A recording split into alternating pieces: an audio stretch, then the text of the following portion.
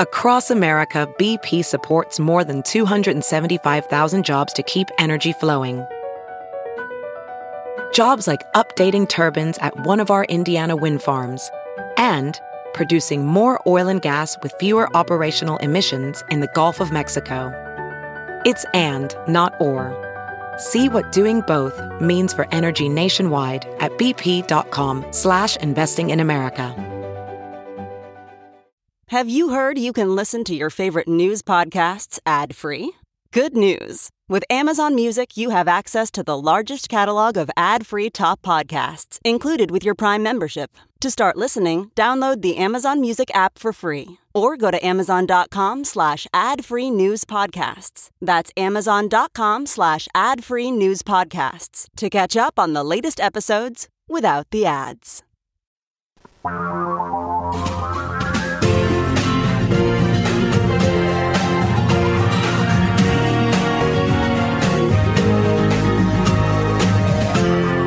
This is the Thom Hartmann Program. Greetings, my friends, patriots, lovers of democracy, truth, and justice, believers in peace, freedom, and the American way. Thom Hartmann here with you. Whitaker, whenever a Republican questions him, he goes off on these long, the wonderful stuff we did in the Trump administration. I am such a good guy. And whenever a Democrat questions him, it's like, well, Congresswoman, you have 5 minutes, so I'm going to think very carefully before I answer your question. And Barbara Lee was having none of it. She got seriously PO'd. Anyhow, the last 2 years of Barack Obama's presidency, Mitch McConnell would not allow hearings or made hearings very difficult on federal judges. And in those last 2 years, only 2 federal judges were, made it through the Senate. Obama appointees. Everybody else, he appointed, I think close to 100 federal judges or more than 100 federal judges, but only 2 of them ever had a hearing. And Merrick Garland never had a hearing. That was the Supreme Court. This is what Mitch McConnell did. Yesterday, one day, Mitch McConnell pushed through 44 lifetime federal judges, all of them from the Federalist Society. So all of them hardcore right-wing trolls who will be on our federal bench for the rest of their lives. Nobody is talking about this, and I find it shocking.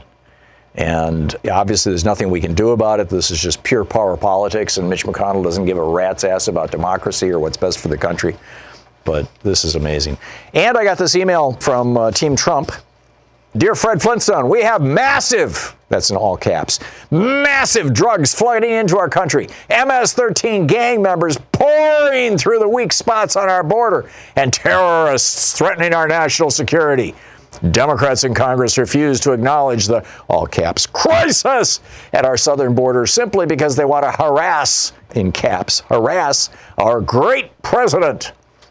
The fake news media, capital FNM, and Democrats want to call this a manufactured crisis, in quotes. But that is just a manufactured soundbite they worked on together to obstruct our agenda. If we asked the families of every American citizen who had lost a loved one due to illegal immigration if this is a manufactured crisis, what do you think they'd say? Absolutely not, all caps. If Democrats refuse to work with the president, he will have no choice but to declare this a national emergency for the sake of our country. But before he takes this, all caps, critical decision, he wanted to get your input, Fred. Should President Trump declare a national emergency to build the wall? Click here, take the poll now, and be directed to our webpage where you can make a donation. Right. That last part I added, but that's exactly what it is. So anyhow, just a heads up on what's going on. Ocean Robbins is on the line with us. He's the co-founder and CEO of the Food Revolution Network. He's the author of a brand new book. It's called The 31-Day Food Revolution, Heal Your Body, Feel Great, and Transform Your World. OceanRobbins.com is the website. You can also tweet him at Ocean Robbins. Ocean, welcome to the program. So glad to be with you, Tom. It's great having you with us. You are really an expert on food and how food affects us, how we get our food and the food system and all that sort of thing.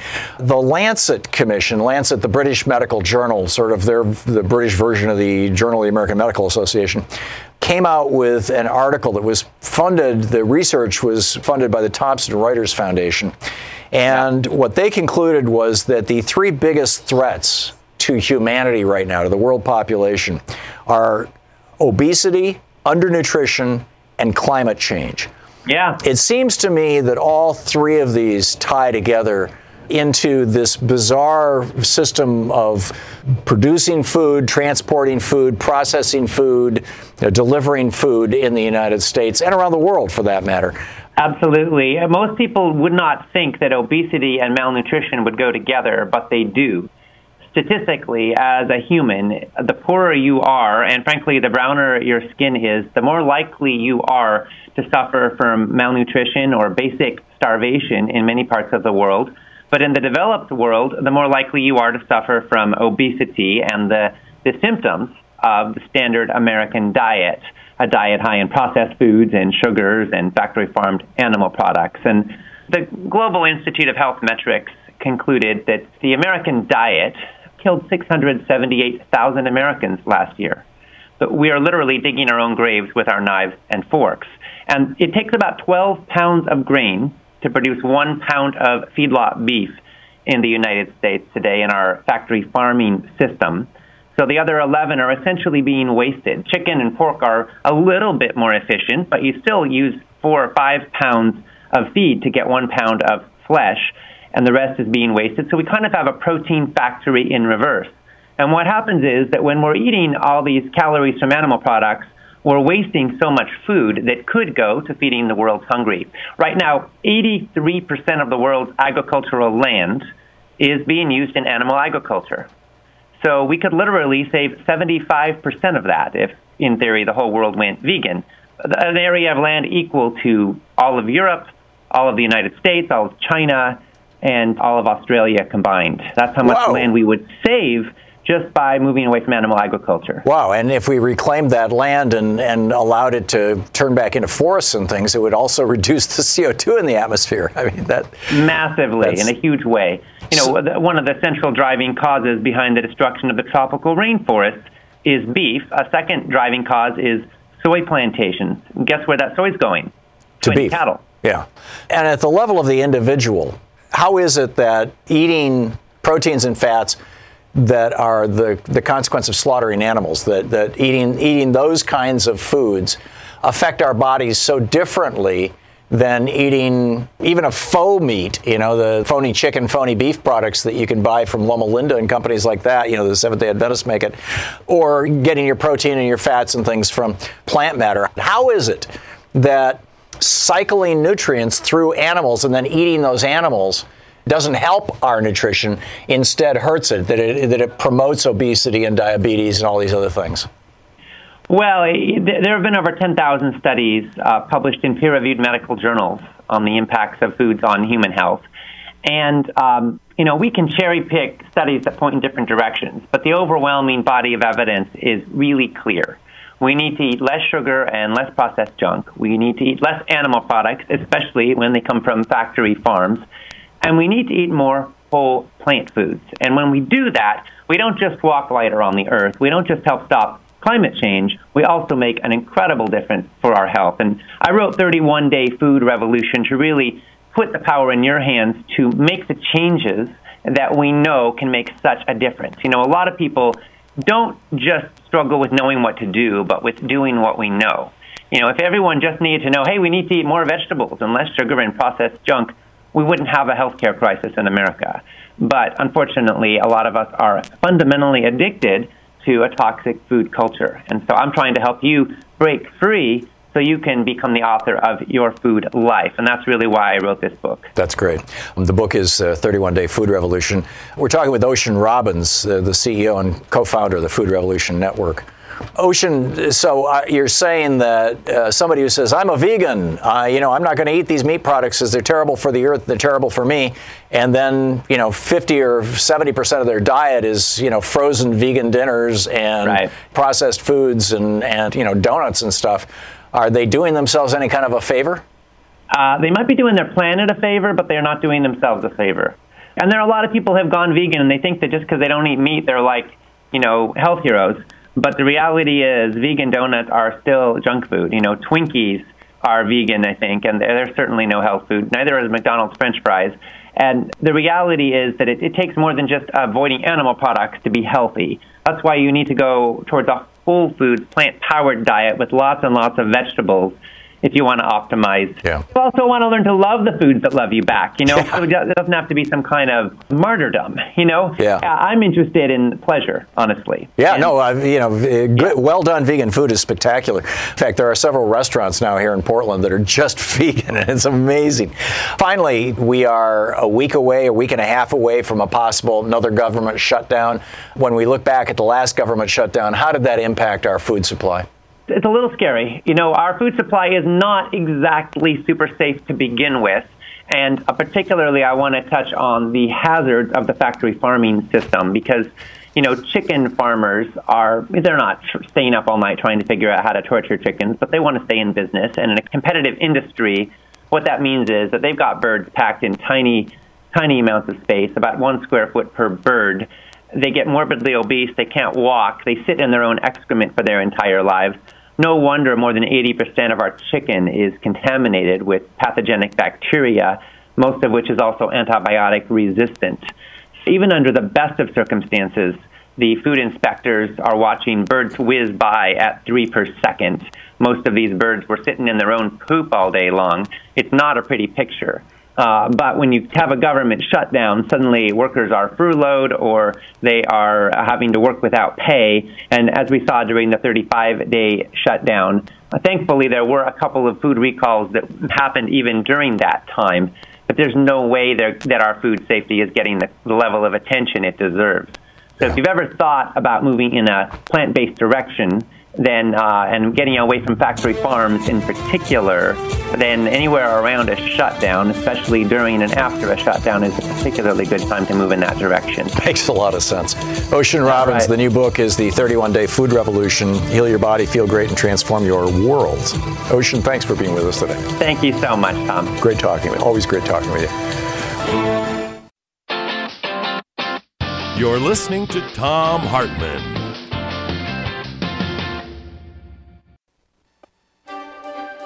And welcome back to the Thom Hartmann University Book Club. Today we're reading from The Last Hours of Humanity, Warming the World to Extinction, a book about extinction. The climate scientists' warnings have come true. There is more carbon in our atmosphere, trapping heat and moisture than ever before in the 165,000-year history of the human race. We are on the verge of the first ice-free summer in the Arctic in 3 million years. And back then, the Earth was a very different place from the one currently cradling us. The consequences of a warming planet are appearing much faster than had been projected by climate scientists of just a decade ago. The most dire warnings, rising oceans, freak storms, and agricultural collapse, they're all taking place right now. And it's going to get worse. But now other voices have entered the fray. Those of geologists who study the longer-term implications and histories of a planet undergoing rapid global warming. Specifically, they are focused on extinctions. The climate scientists, geologists, and those from related scientific disciplines need to continue talking to each other because at some point we may be able to see the critical moment in which the current climate crosses from the realm of a global destabilizer to a global extinction event. We must wake up.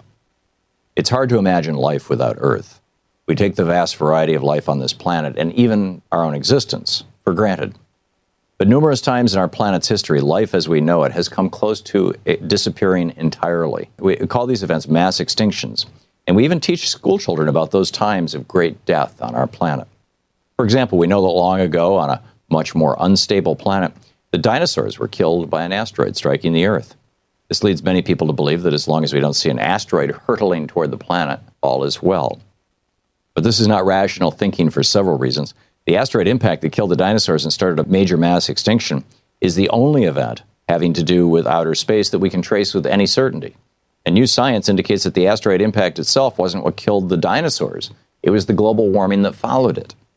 New science has discovered a common theme in all of the extinctions in the past, and it's woven right into the global fabric of today as yet another mass extinction threatens our planet.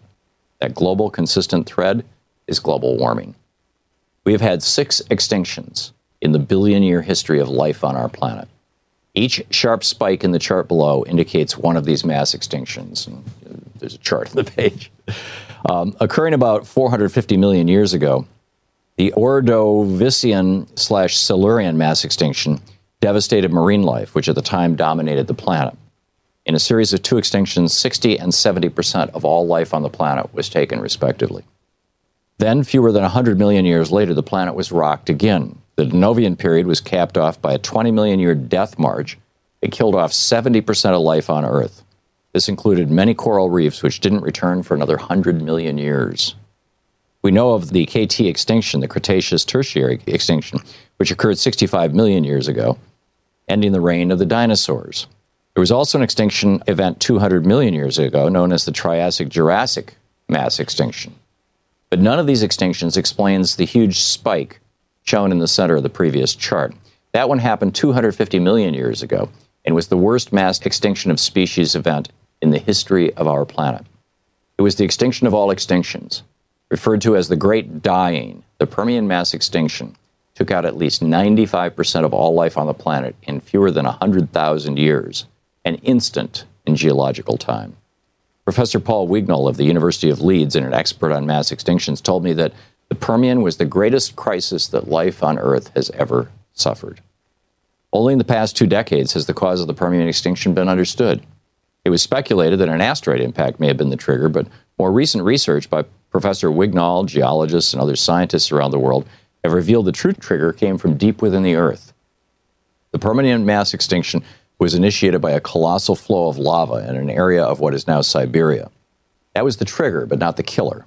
The killer was under the water and under the ice, where trillions of tons of greenhouse gases, largely derived from carbon, and frozen in the form of crystalline methane, lay in wait.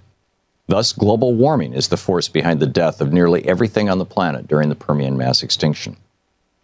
That point is well illustrated. You can again see the spikes of mass extinctions measured by the increase in global temperatures, with the largest spike representing the Permian mass extinction. Wignall told me, there have been a lot of disasters and crises in the geological past. It's interesting to study them because they may have a comparison to today.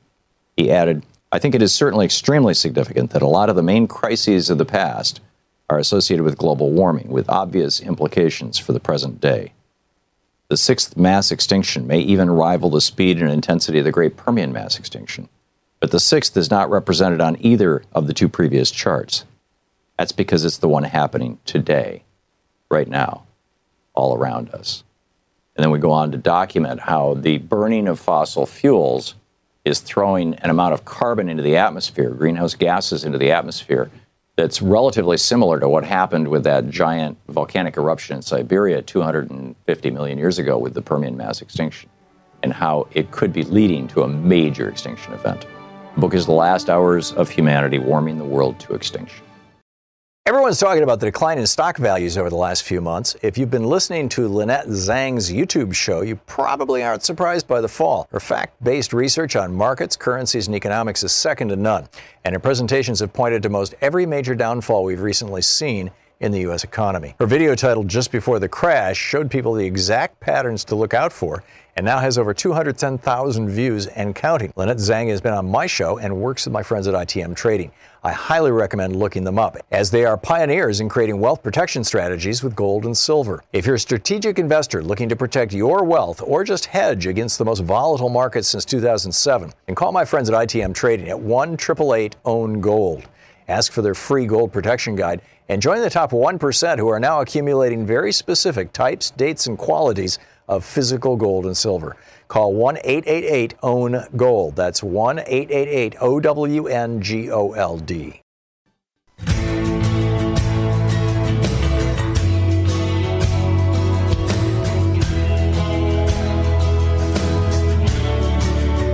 Hey, time for a geeky science for you. There we go. There's our geeky science music. First, the Little Ice Age. It was in the 1600s. And the world got so cold that the rivers in London, the Thames, froze over, that crops failed, that the colony that was on Greenland could no longer live there because they got wiped out by snow. And nobody ever knew what caused this, right? Why was it that for about a 60, 70, 80-year period, we had this period of unusual cold? Well, they've looked at the ice bubbles in Antarctica, and discovered that the levels of CO2 in the atmosphere actually went down during this century, essentially, the 1600s. So why did the CO2 go down? It turns out that apparently the CO2 levels went down because all across North and South America, fields that had previously been cultivated had fallen fallow. Farms, literally farms, millions of acres of agricultural stuff, people growing crops, were turned into forests and jungles. How did that happen? Genocide. White Europeans came to North America and killed an estimated 50 million Native Americans, many of them by guns and bullets, many of them by disease. But it was the worst genocide in the history of the world. And when those people died off, they were no longer tending to their farms, and their farmland went back to being forest and jungle, and forests and jungles sequester carbon. So it was sucking carbon out of the atmosphere for 100 years. It's amazing. And that's story number one. Story number two is kind of cool. Avi Loeb is the chairman of the astronomy department at Harvard University. There is an object that came flying by our sun, flying by our planet, and is now way out where Jupiter is. It's called Oumuamua. And this professor says, this thing is going faster than anything could. Right? Originally, they thought it must have been ejected from a star that had broken or something like that because it's going so fast. But the weird part is after it passed our sun, it's speeded up. There's no object, no normal object that should be traveling that fast as it's going flying out of our solar system right now. He says what it is it's a light sail. It's a mile wide and only a millimeter thick, and it's being pushed by the sunlight. And therefore, it has to have come from another civilization. He says it's probably a fragment of an old ship. It might be a ship itself that's working as a light sail. Comes right out and says it. He says that this could be an extraterrestrial spacecraft or a piece of one. It's moving so fast past the sun, it could only have come from another star. It's moving too fast for a rock, Loeb points out. This is from a piece in the Washington Post about this by Avi Selleck. Loeb points out, zooming away from the sun as if something is pushing it from behind it. If it's a comet, there's no signs of that. So an object that's very long, no more than 1 millimeter thick, perhaps like a kilometer-long obloid pancake, a ship's sail so thin and light that sunlight is pushing it out of our solar system. So we got that. And then finally, the bulldozers arrived, or are soon to arrive, at the National Butterfly Center down in Texas. They are going to destroy America's National Butterfly Center, this huge butterfly wildlife habitat on the border, in order to build Donald Trump's wall. Aren't we excited? Paul in Woodinville, Washington. Hey, Paul, what's up? Our national consciousness is in a state of emergency. It's as mercurial as the weather. Do you realize, Tom, that Chicago had a 71-degree swing in temperature in less than a week? All right. And Chicago was colder than the North Pole. Can you imagine this, Tom? You and I both grew up in Michigan at the same time. When we were kids, almost every day, and certainly on the weekends, our families, or my family, we went ice skating on the frozen lakes, the little lakes that were, around the neighborhood. Mm-hmm. Those lakes haven't frozen solid enough to skate on in 3 or 4 decades. Wow. I mean, really, since I was probably, the ice was getting lousy when I was probably in my 20s. And now, but they have temperatures that swing down into the negatives, but the lakes don't freeze it. No, but there's nowhere to skate anymore.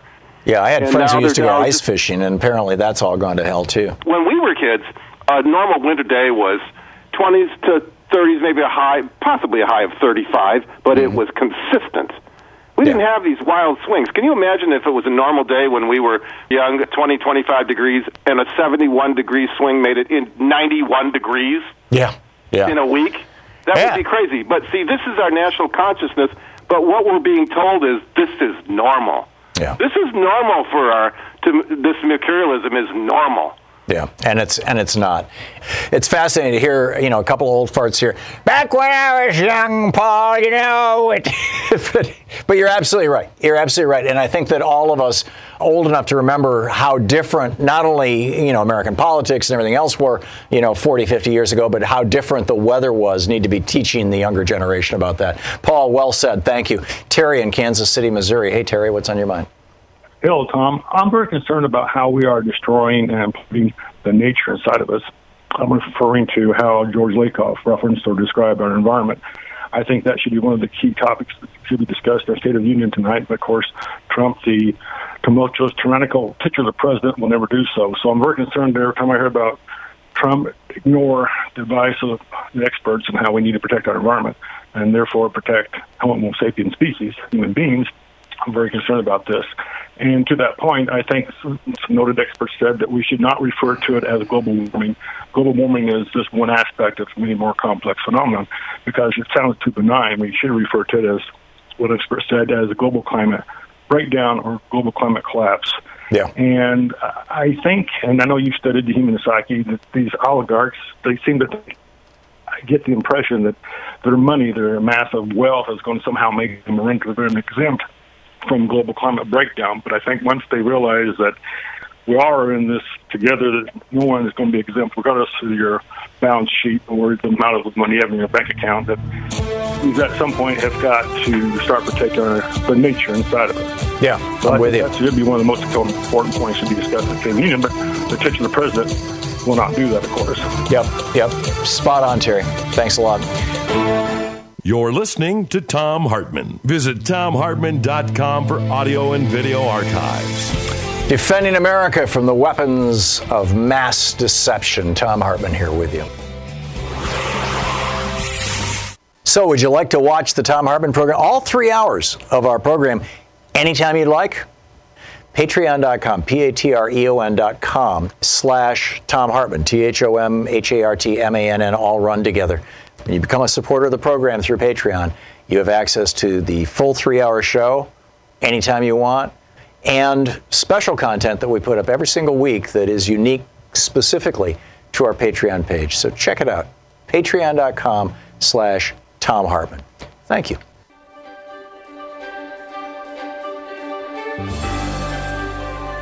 Our book today is The 31-Day Food Revolution, Heal Your Body, Feel Great, and Transform Your World by Ocean Robbins, with a foreword by Joel Fuhrman, MD. This is from the introduction. Let me call it like it is. We live in a toxic food culture. It's led us to epidemic rates of obesity, heart disease, cancer, type 2 diabetes, and Alzheimer's.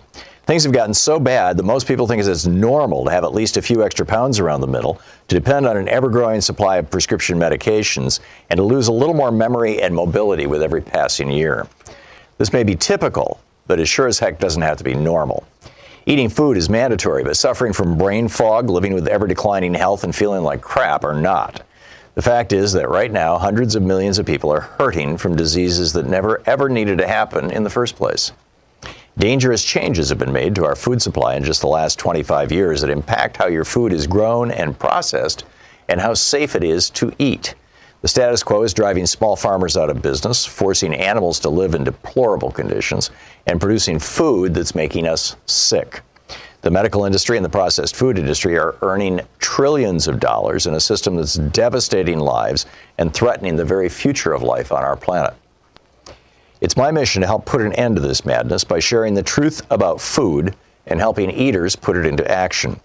That's why I founded the 500,000-plus member Food Revolution Network, and it's why I wrote the book you now hold in your hands. In some ways, I might seem like a pretty unlikely food revolutionary. After all, in 1953, my grandfather, Irving Robbins, joined with his brother-in-law, Bert Baskin, to found the 31 Flavors ice cream company, Baskin-Robbins. My grandfather was a consummate entrepreneur, and he set his heart on offering consumers many more options, 31 to be exact, one for each day of the month. My dad, John, grew up with an ice cream cone-shaped swimming pool. Sometimes he even ate ice cream for breakfast. He was groomed from early childhood to one day run the family company.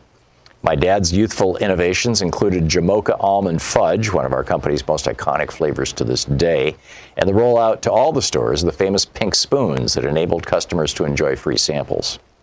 But in 1967, my grandpa's brother-in-law and business partner, Bert Baskin, became very ill. His doctors informed him he was dying of heart disease. I never knew my great-uncle Bert because he passed on a short time later, 6 years before I was born. But I do know that he was one of the greatest entrepreneurs in American history. He had tremendous wealth, a business he enjoyed, and a family he loved. And he ate a lot of ice cream. And in the end, he lost his life and his health at the age of 54.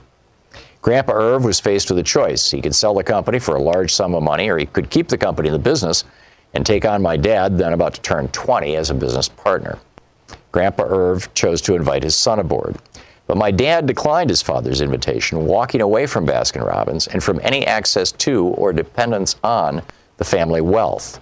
For him, it was a choice for integrity, and it's a choice I've always respected. My dad had seen ice cream bring smiles to a lot of people, but he also knew that unhealthy foods could fuel devastating consequences, and he didn't want to spend his life selling a product that might contribute to more people suffering and dying before their time. So he left a path that was practically paved with gold and ice cream to follow his own rocky road. My dad had suffered from polio as a child and grew up frequently fatigued and ill. In the 1960s, he fell in love with my mom in Berkeley, and the two of them set out on a healthy living path. They stopped eating processed foods, they gave up ice cream, and they based their diets on vegetables and whole natural foods. As my dad's health and energy returned, he and my mom moved to a remote little island off the coast of British Columbia, Canada, where they built a one-room log cabin, grew most of their own food, practiced yoga and meditation for several hours a day, and named their kid Ocean. They say that they almost named me Kale. I'm glad they took the more conservative route on this one. In any case, we did eat a lot of kale, along with cabbage, carrots, onions, broccoli, turnips, Swiss chard, and many other vegetables that my parents grew, plus brown rice, sprouts, buckwheat, and beans. For a treat, once in a blue moon, we'd have a few drops of organic blackstrap molasses. I think we went through about a bottle a year. Though my childhood diet was Spartan and my family lived on very little money, I grew up feeling rich in health. I became an accomplished distance runner, completing my first marathon at the age of 10. My dad went on to study the impact of food choices and to share what he was learning. His landmark bestsellers, including Diet for a New America, inspired millions of people and helped to galvanize the modern health food movement. The media was tickled by the notion of a would-be ice cream heir becoming a healthy eating spokesperson and called him the rebel without a cone and the prophet of nonprofit. Tens of thousands of people wrote my dad letters, often by hand, sharing how his work had changed, sometimes even saved their lives.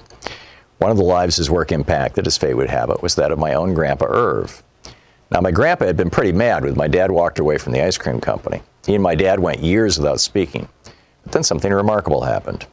In 1989, Grandpa Irv, then in his early 70s, was suffering from diabetes, heart disease, and weight problems. He'd always eaten the modern diet with a double scoop of ice cream on top. His cardiologist told him he didn't have long to live unless he changed his diet. And then the good doctor handed him a copy of my dad's book, the book 31-Day Food Revolution by Ocean Robbins.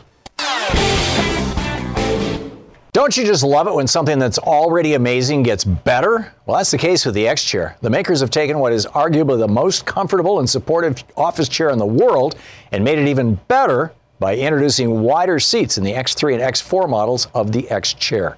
That means extra support for those of us with wider bases.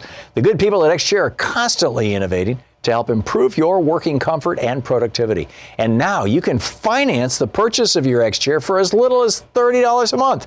Seriously, for less than the cost of a daily cup of coffee, you can make 2019 your most comfortable and productive year ever by getting yourself an X-Chair. X-Chair is on sale now for $100 off. Just go to xchairtom.com, that's xchairtom.com, or call 1-844-4XChair. X-Chair comes with a 30-day no questions asked guarantee of complete satisfaction.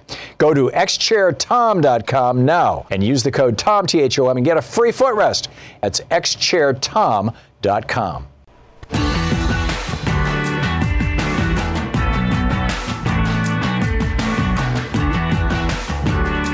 This Green New Deal that is dropping, I mean, this literally, to call it a New Deal is not an exaggeration. We're talking about a massive, extraordinary program.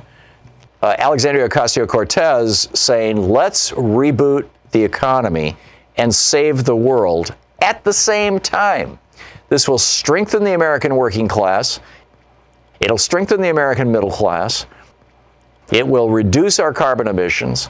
It will put people back to work in jobs that actually pay something more than a Starbucks barista.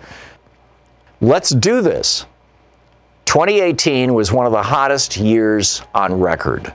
The last 5 years have been the 5 hottest years in the history of planet Earth. And it's not cooling down given all the hundreds of billions of tons of carbon dioxide that we have poured into the atmosphere as a result of burning fossil fuels since the 1900s. In just, roughly 150 years, we have wrecked our planet's atmosphere with our industrial activity. This is this flashing red light. Wildfires scorched 1.5 million acres just in California. Extended droughts across Europe. Glaciers at the North and South Poles. And now this big glacier in the Himalayas is melting, which is going to cause famine in India and in China a decade or two down the road when it finally dries up and there's no more rivers there.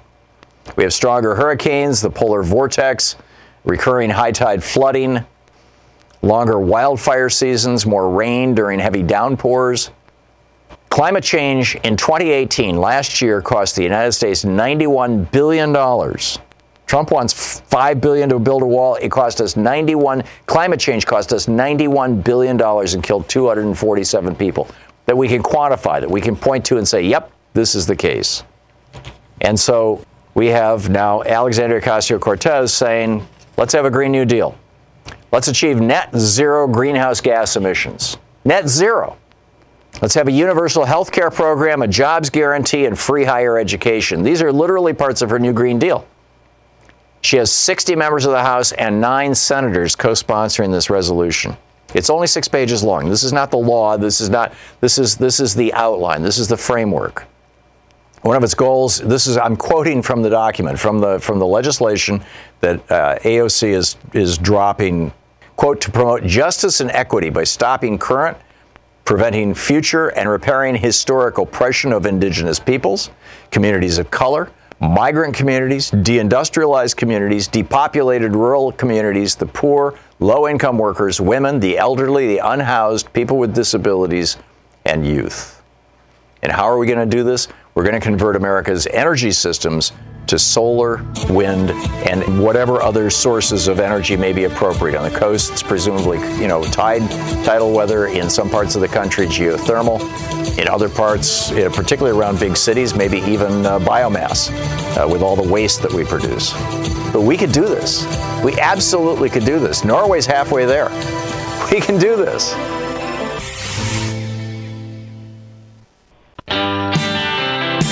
Thom Hartmann Program. Jeff in San Francisco, listening on AM 910. Hey, Jeff, what's up? Really, I bother you all the time about public banking, and I think that's how we could fund the Green New Deal. I agree. In fact, there's tons of money there, and I read Ellen Brown's book. She says people from outer space come down here and they say the planet's melting. Well, why didn't you guys fix this? And he says, well, there's this little green pieces of paper we didn't have, right. Money, So went to Board of Supervisors on Tuesday, and we're pushing for a public bank in San Francisco. Mm-hmm. And we could be the first one. And you'd be the second one. South Dakota's had one, or North Dakota has had one since 1909. Yeah, okay, first city. I remember the 7 words of failure I learned in econ. Was it's never been done that way before, right. And, the cities had a public bank.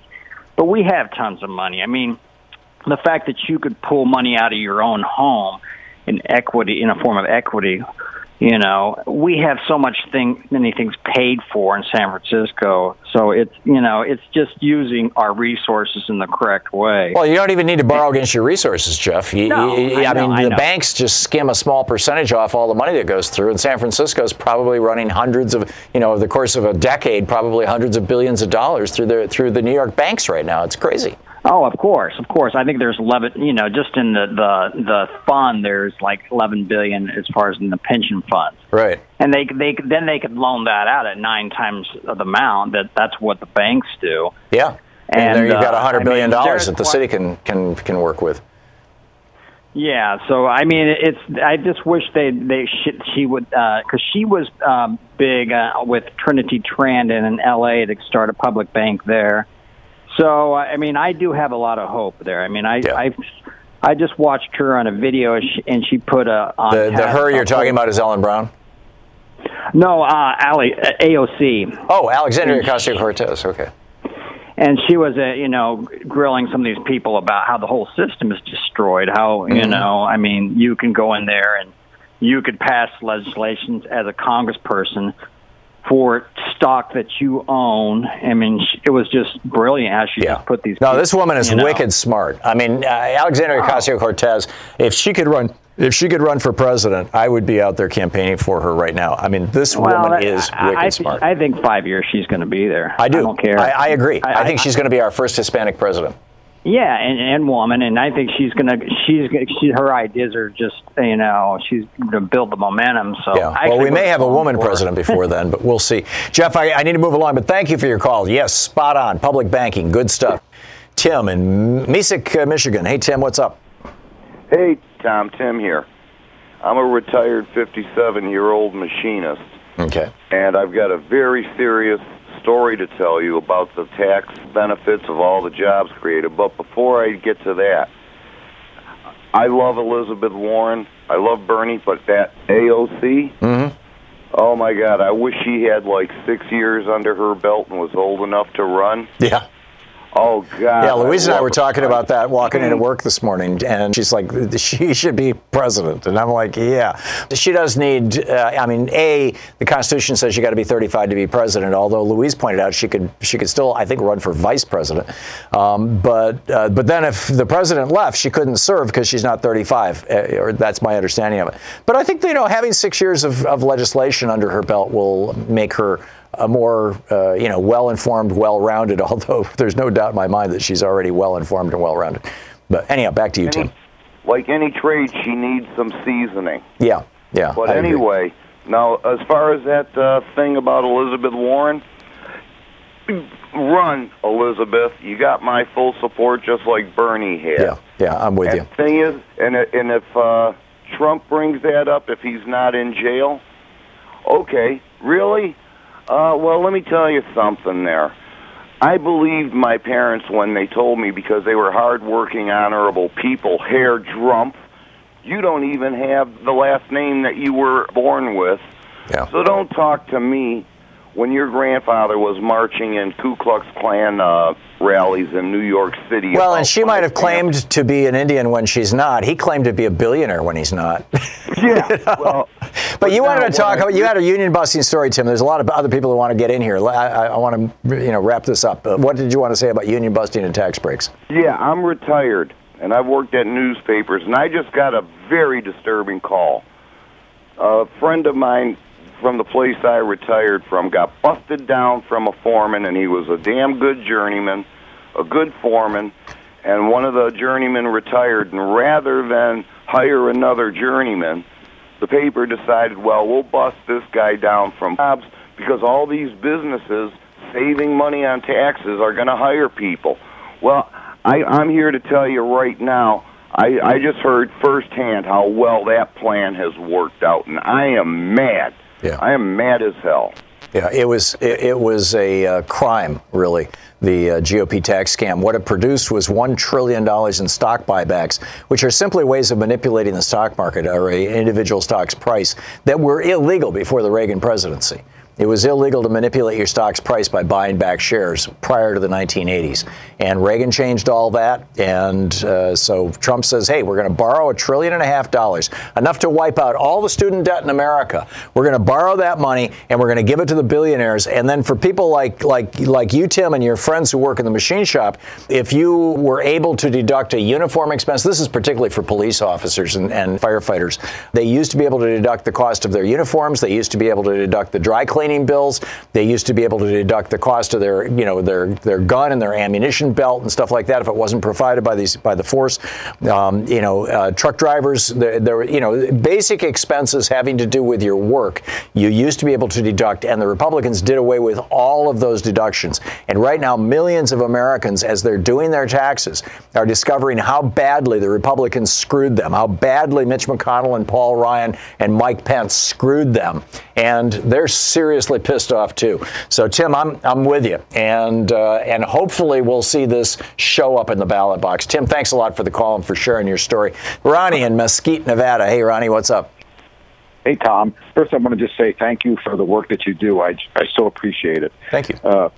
I was born in 1949, and I see what's going on today in it, and I pretty much feel 100% like you do, and I'm not only sad, and I remember I was in junior high school when Kennedy was running for president and became president, and there was a time when our country was on fire with excitement, and when people loved our president, and when all the comedians made jokes about our president, they were loving jokes that made you love. Yeah, Vaughn Meter and JFK. More. Yeah, absolutely. Yeah, it was great, and we were going somewhere, and then came Vietnam.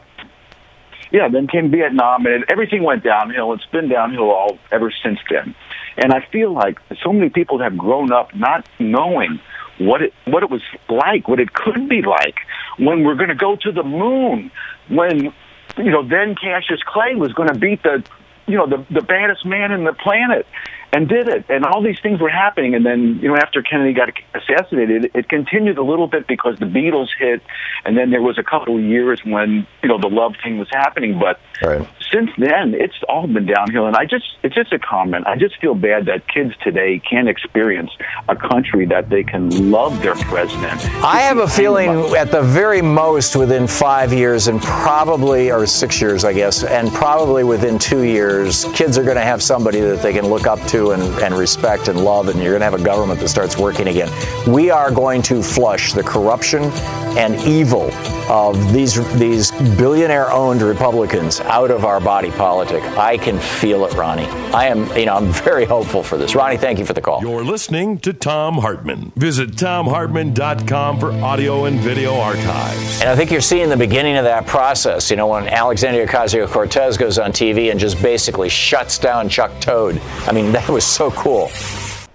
With all the recent news about online security breaches, it's hard not to worry about where my data goes. Making an online purchase or simply accessing your email could put your private information at risk. You are being tracked online by social media sites, marketing companies, and your mobile and internet provider now that the Republicans have destroyed net neutrality. That's why I decided to take back my privacy by using ExpressVPN. ExpressVPN has easy-to-use apps that run seamlessly in the background on my computer, phone, and tablet. Turning on ExpressVPN protection only takes one click. ExpressVPN secures and anonymizes your internet browsing by encrypting your data and hiding your public IP address. Protecting yourself with ExpressVPN costs less than $7 a month. Protect your online activity today and find out how you can get 3 months free at expressvpn.com/Tom. That's expressvpn.com/THOM for 3 months free with a 1-year package. Visit expressvpn.com/Tom to learn more.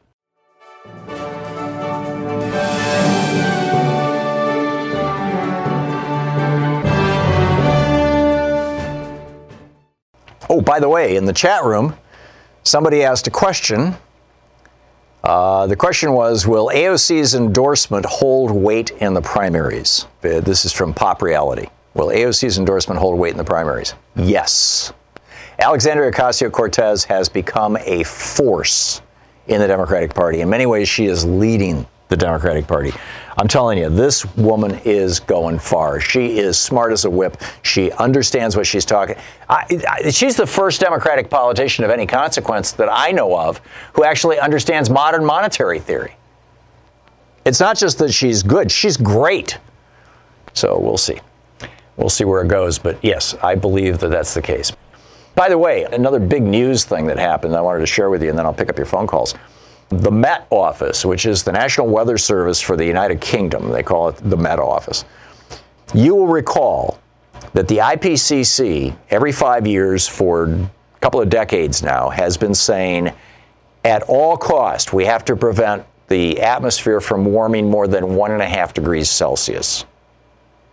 About 3 degrees Fahrenheit, to a little less than 3 degrees Fahrenheit. If we don't do that, if we fail to stop it at 1.5 degrees, if it goes past 1.5 degrees, then you're going to start seeing permafrost melt, you're going to start seeing methane clathrates melt, you're going to see an explosion of methane in the atmosphere, a positive feedback loop will be triggered that can't be stopped, and within a few decades, perhaps, or a century at the most, life on Earth is going to be a very different place, and civilization will probably be over. Right? This is the warning of the IPCC.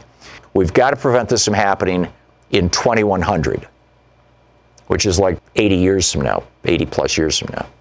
Well, the Met Office just came out and said, we think we're going to hit 1.5 degrees, at least on a transient basis, intermittently. We're going to hit 1.5 degrees in 5 years. This stuff is moving a hell of a lot faster than anybody thought. John, watching Free Speech TV in Cumberland, Maryland. Hey, John, what's on your mind today? Hey, how are you today, Tom? I am great, but I'll get better. How about you? By the way, that moniker is brilliant, Chuck Toad. Oh, I watch that Wallace every afternoon. I love her. Yeah. And as soon as Toad comes on, I change the channel. Yeah, I'm not gonna say that again. I disagree with the idea of making fun of people's names and stuff like that, and it just came out. It's like, well, forgive me for picking up on it. I'm sorry. What I've called about is that I'm a progressive Democrat. I was born in 1950. I am an advocate of a democratic socialism. But we progressives need to adopt a view of what I call realpolitik in the 2020 elections. We don't need to nominate a lightning rod candidate that will turn out a red wave of Republicans. Obama proved that a savior for president becomes powerless, once he can't govern, because there's been a big turnout and the Republicans fill up those seats in Congress, with people who won't budge. So I'm going to recommend something that may sound, a little off, and you can think about it, and maybe your viewers can think about it, but I think our ideal candidate for president would probably be a ticket that looks like Joe Biden and Kamala Harris or Beto and Kamala, because neither one of these guys, none of those candidates are going to be called socialists. They seem to have clean backgrounds. Unfortunately, Elizabeth Warren is cooked. When they found that application of hers, where she put down that she was Native American, that's not going away. She has been smeared. And then, you've got people like Kirsten Gillibrand, who they're going to call a flip-flopper. It just goes on and on and on. So if we don't take a realpolitik view about our presidential candidate and work on the Congress, then we're going to have a situation, even if we get into the White House, we're not going to be able to govern. Yeah. I think that, speaking of baggage, I think Joe Biden has every bit as much baggage, in fact, a hell of a lot more baggage than Elizabeth Warren. Yeah, the Native American thing, that is going to be a tough one for her to climb over, but I think, she could. But Joe Biden, he was the guy who badgered Anita Hill in those hearings. He's the guy who, if he didn't write it, co-sponsored the bankruptcy bill that made it illegal for young people to discharge their student loans in bankruptcy. Joe Biden's got some serious problems that he's got to confront.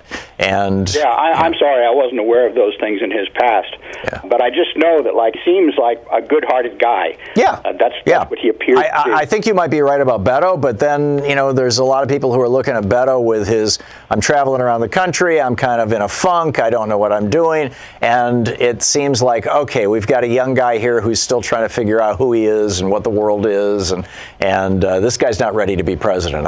That's very much the sense that I've gotten from reading a few profiles of him recently. And then you combine that with the fact that when he was in Congress, the 6 years he was in Congress, he refused to be part of the Progressive Coalition. He was, right there with Joe Biden, I guess you could say. And I just don't think non-lightning rod ticket. I don't think that's going to turn out the Democratic base. Maybe putting Kamala Harris on that ticket or putting her at the top of the ticket would do it. But Kamala Harris herself has some problems, with her criminal justice background, although she's done a very, very good job of speaking to that and pushing back on it. But at the end of the day, John, it's going to be up to the Democratic electorate. And I'm not telling people how to vote. I'm just trying to lay out what's going on. John, thank you for the call. Hey, if you'd like more of our program, more of the where we really dig into stuff, the deep dives, they're available to people who are supporters of our program. And we put these up every week, brand new ones, and there's a lot of great content there. For example, our climate change, our most recent climate change one, talks about how the industrial processes that we've been engaging in over the years from 1955 to 2010, just that one period where we can measure how much heat we threw into the atmosphere, 93% of that heat was absorbed by the oceans. If it hadn't been absorbed by the oceans, the atmosphere right now would be 97 degrees warmer. The oceans are literally keeping us alive and saving us, and yet all that heat is also killing life in the oceans. Patreon.com, Patreon.com /Thom Hartmann, ThomHartmann, all run together. and you become a supporter of the program through Patreon, you have access to the full 3-hour show anytime you want, and special content that we put up every single week that is unique specifically to our Patreon page. So check it out. Patreon.com/Thom Hartmann. Thank you. What's going on in the world today? This report brought to you by goatsfortheoldgoat.com and Loving What You Do, Ellen Ratner's new book. Hey, Luke. Hi, glad to be with you. Great to have you. So what's going on in the world today? Well, I was going to focus on Khashoggi for a minute, and now I'm looking at some of the other stories I want to talk about. So I'll keep it really brief. The White House has evidently ignored a request from the Senate, from a bipartisan group of senators, including Bob Corker and Bob Menendez, who demanded that by today, the White House start another investigation, in particular into exactly which people within the Crown Prince's inner circle may have been responsible for the murder of the journalist, as a way of trying to figure out if sanctions needed to be expanded against targeted sanctions against those people. And the White House, in, I guess, a statement that's been communicated to the Senate, has said, we respect your request, which senators think is a legal demand, not just a polite request, but they are going to ignore it, citing instead that they will continue, to the best of their ability, to brief Congress on the latest American intelligence, but they don't want to actually do what these bipartisan members are asking for. And bear in mind, you've had legislation introduced in the Senate that would actually force the government to, so they would actually put some legal muscle behind this demand. I think the support for that will increase in the coming hours, as it seems. Now, like Jeff Bezos seems to be implying that Saudi Arabia might be who hacked his cell phone to share that information with the National Enquirer so that Mr. Pecker could try to blackmail him. Do you interpret that way, and do you think that might be the thing that will break this open? The folks that I follow in that field have been trying to apply the brakes on that story before we know more. I mean, that doesn't mean it's not a possibility. I think, though, it's, the conclusions of Bezos's private investigation need to be reviewed, I think, and, that makes sense. It just sounds reasonable. I note here that I just got your email. A top Australian court has blocked a new coal mine because it's going to worsen climate change. Now, there's this woman, I'm not sure I ever knew her name, but there's this woman who's the richest woman in Australia, and she is the heir to a mining fortune, including coal mining, and she has played a huge role. I mean, she's kind of the Koch brothers of Australia, a huge role in supporting right-wing politicians and fighting any efforts to stop climate change in Australia. Is this a refutation of her? Well, this is a great ruling. I wasn't aware of the one you're talking about. I mean, there has been concerns in repeated Australian governments in the past few years that they have signed up for things at Paris that the governments don't actually want to implement. This is a step in a very different direction. This is an open pit coal mine that was going to be built in New South Wales. There was basically a community-level nonprofit legal center called the Environmental Defenders Office for New South Wales that stepped in here and filed petitions on behalf of people in the town where this was going to be built and said, you've got to stop this. And the Land and Environmental Court of New South Wales, and I guess this cannot be appealed, which is good news, has said this cannot be built. And what's really historic here, and I'm starting to do some interviews to try and get sort of a broader perspective on this, but it sounds like one argument that the judge made has been used before and is not quite as revelatory, which is that this is the wrong place for such a project, that this open pit mine is in a scenic area, close to homes and farms. It's going to have a social impact. But the other one is it's the wrong time. And I'm going to quote here. He says, it's the wrong time to build this because greenhouse gas emissions at the coal mine and its coal product will increase global total concentrations of greenhouse gases at a time when it is urgently needed in order to meet generally agreed climate targets. A rapid decrease in greenhouse gas emissions is needed here, basically. And on those grounds, this project needs to be refused.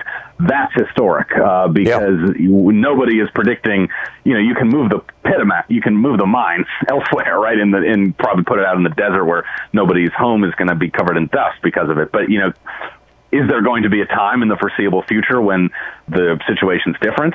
Probably not. And really key also to what the judge is saying here is he rejected an appeal by the coal mine company, the operator, that basically, hey, this isn't really a coal mine because we're buying all these carbon offsets and going to do some reforestation.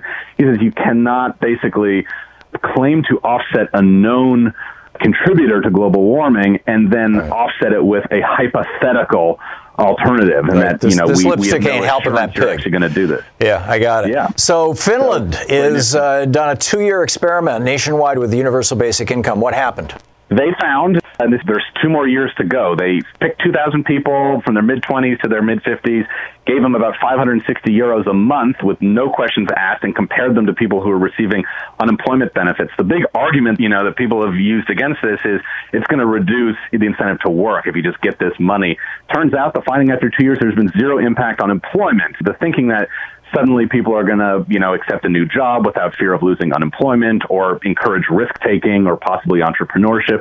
That hasn't really come to fruition yet, but you haven't seen any of the downsides. And actually, the upsides here are huge on the social side. People are less stressed, they're healthier, more confident in the future. And if any of your listeners are interested in a great new book on this, go to Amazon and get The Inner Level by Richard Wilkinson, Kate Pickett. They're looking at how equal societies reduce stress.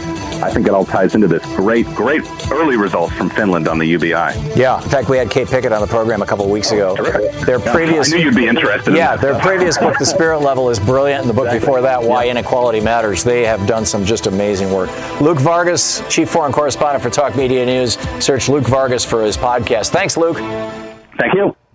This is the Thom Hartmann Program. Fair and only slightly unbalanced. Thom Hartmann here with you, speaking the truth to the multinational corporations. Really around you didn't know about. James in Spokane. Hey, James, what's up? About the billionaires, we are to them perennial working class. You're familiar with the term blackguard? It's the lowest classification of household staff. They're responsible for the pots and pans. Oh, that's interesting. Huh. Yeah, the chamber pots and the bed pans. That's what we are to them. Yeah, you're absolutely right, James. You're absolutely right. Thank you very much for the call. Thanks for working with me in my 15 seconds there. Thanks to you for being with us today. Listening, watching, whatever it may be, thanks so much. And don't forget, democracy is not a spectator sport. It's something we all have to work on. So get out there, get active, tag, you're it. You've been listening to Thom Hartmann. For audio and video archives, visit thomhartmann.com.